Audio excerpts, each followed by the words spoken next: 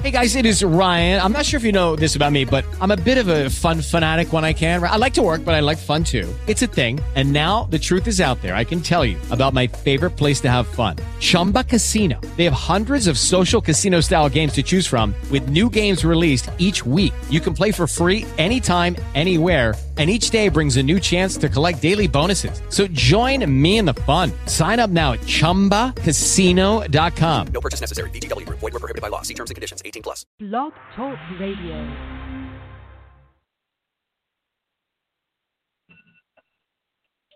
Good morning, and thank you for joining us today for Live Dharma Sunday. Please note that if you have called in to listen to today's broadcast, that all lines have been placed on mute to avoid background interference. If you're listening from any of our Bright Dawn sites, note that it is not necessary to call in.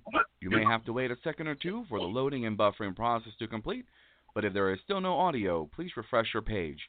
For more information about Bright Dawn and its activities and links to our social media sites, please visit brightdawn.org. Once again, thank you for listening to Live Dharma Sunday, and enjoy the talk.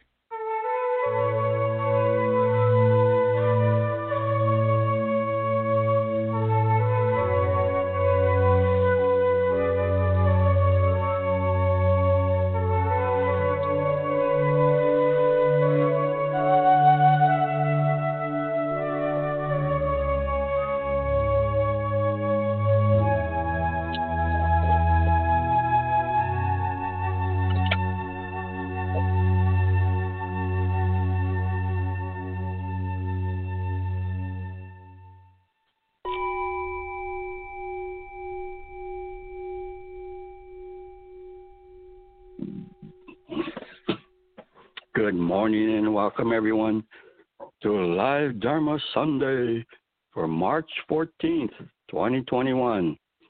Koyo Kubose here. So very, very glad you joined us. Yes, indeed. Today is the start of daylight savings time. Yeah, they're always talking about whether they're going to make it permanent or not and this and that. I don't know what's going to happen. I know that Hawaii and Indiana, they don't subscribe to daylight savings time. They're on the same time all the time.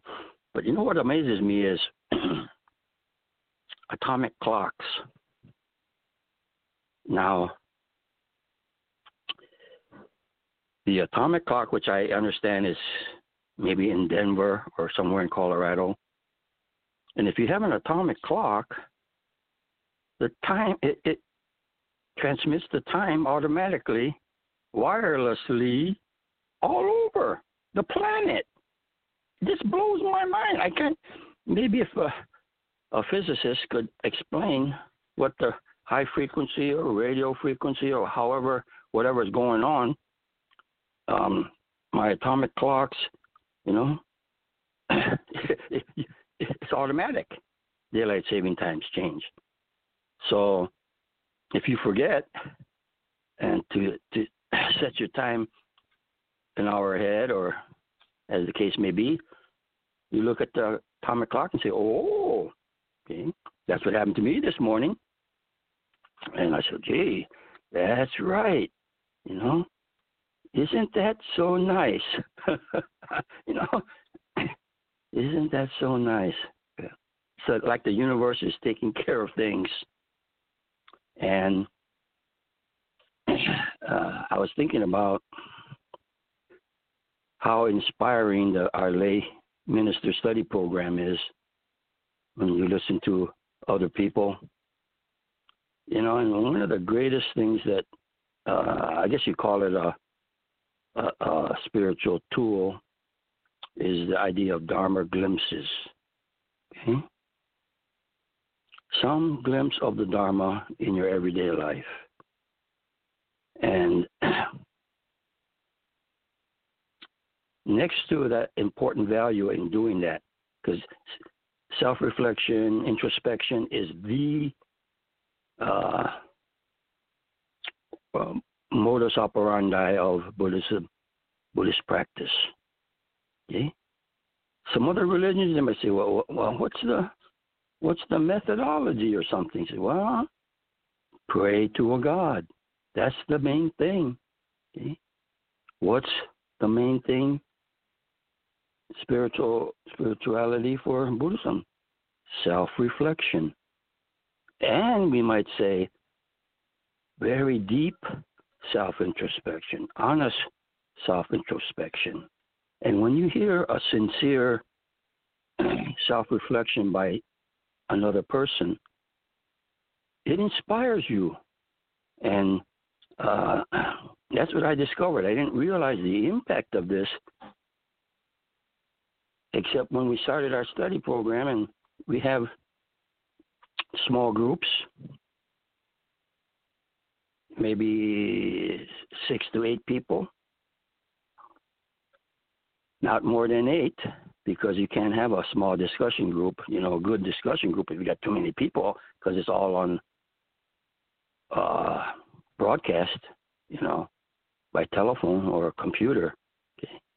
If it's in person, I think you could, there's more dynamics there in terms of a larger group still having the impact. But for our purposes, we have to limit the size of the group.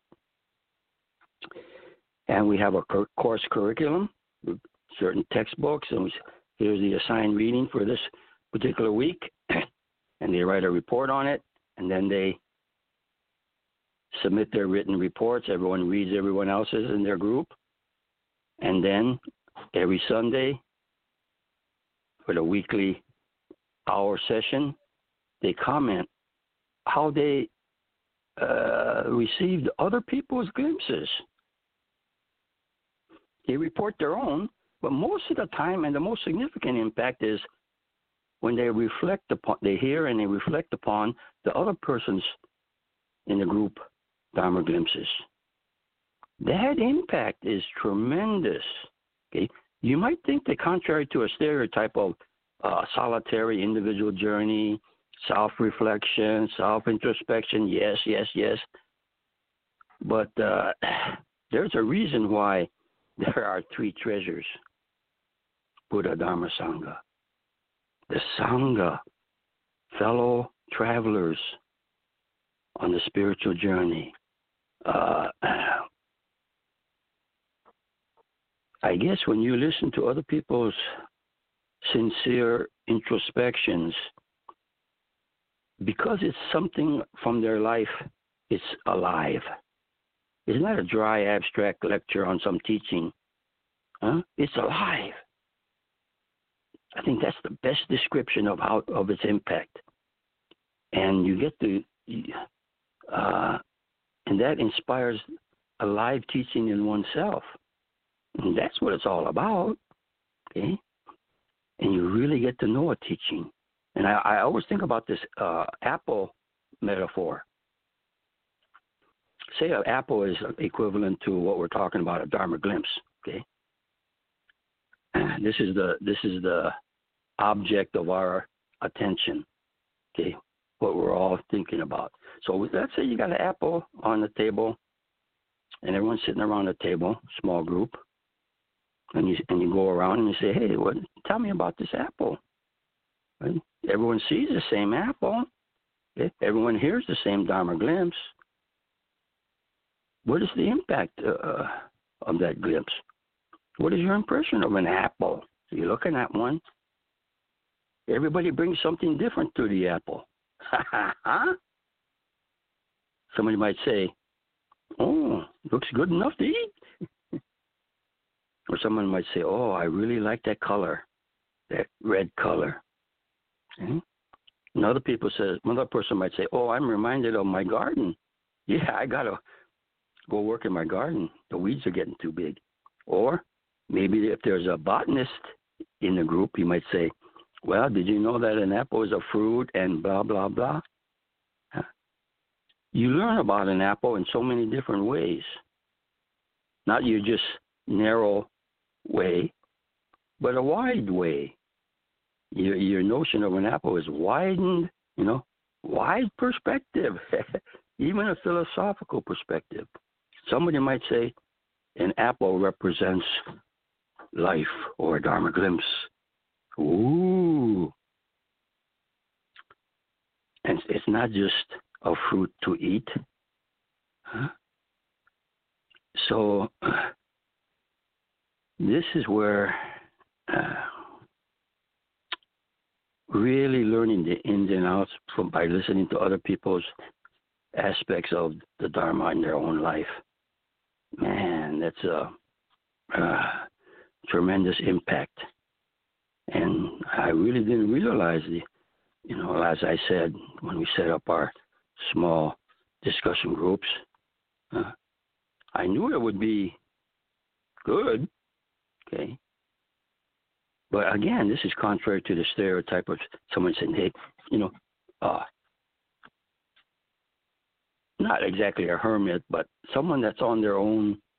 This is a very personal thing, so they feel it's a solitary individual journey. And to some extent, that is the core of it. And by listening to others, enhances that internal impact. Okay? And there's a caveat there that if you listen to other people's Dharma glimpses and you don't have it impact your own personal growth, then you're just sort of collecting little gems. Oh, that's a great shiny gem. Oh, boy, I heard a good teaching. Okay, and you start becoming a teaching collector rather than getting the impact of a teaching. And this is very subtle, nuanced. It could be. You read something, you hear a good talk, you say, oh, man, hey, and this is sometimes called spiritual materialism. There was a Tibetan Buddhist that wrote a book with that title on it. This is sort of the danger of the intellectual aspect, over-reliance, okay? And you start to collect, just like physical materialism, okay? Got a nice house, nice car, nice material goods. You think, that's success. Very seductive. And it could apply to spiritual materialism. You think you're rich because you could spout out all these teachings. You could talk about it. People will listen. Okay. And you say, hey, how about this? What about this neat teaching? What about this clever teaching? What about this? Huh? And in a way, you could show off, okay, consciously or unconsciously, the whole materialism of it. Some pride, some possessions, okay, or envy and all this stuff, So it's important that sincerity is crucial when you listen to the Dharma teachings. Okay? I don't want to talk too much about, what do you mean by sincerity? I think you sort of know. And whenever I use that word, my father used it quite a bit as a key aspect, individual trait, if you want to put it that way, of a successful spiritual growth and journey. Sincerity. And whenever I use that word sincerity, I think about, I either read or heard about this quote that said that D.T. Suzuki, who Daisetsu, he was one of the most prominent persons to bring Buddhism from Japan to America and the West, particularly Zen Buddhism, but Buddhism in general. And he is quoted as saying, there are three things a person needs, personal traits, personal attributes to successfully walk the spiritual path. The first trait is sincerity. The second trait is sincerity. And the third trait is sincerity. Isn't that great? I really like that. And D.T. Suzuki was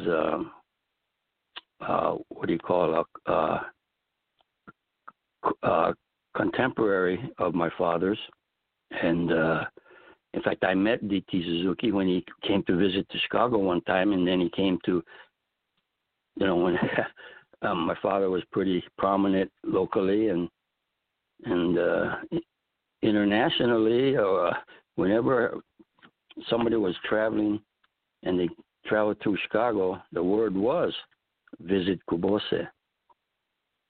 So this is a rich heritage that I have, and I got some benefits. One benefit was if they came and they visited my father, and I was fortunate enough to be present, I didn't realize it really at the full impact at the time. Maybe I was only in high school or something like this.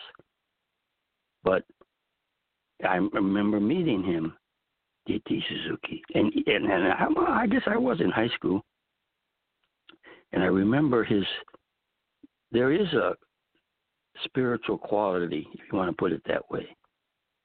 There's a deep quietness,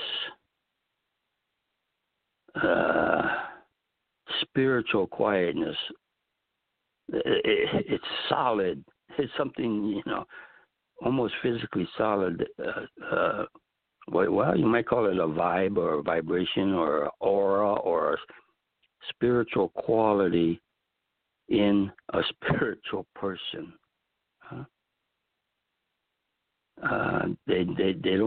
They're calm, they don't hurry, or even if they move quickly, it's done very calmly. Okay, that's made the saying, make haste slowly. Very centered, okay, and so forth. You could talk like this. And he was prominent in his own lifetime, and he was a lecturer at university in Japan, and there was a young lady, her family name was Okamura, I believe it was Okamura.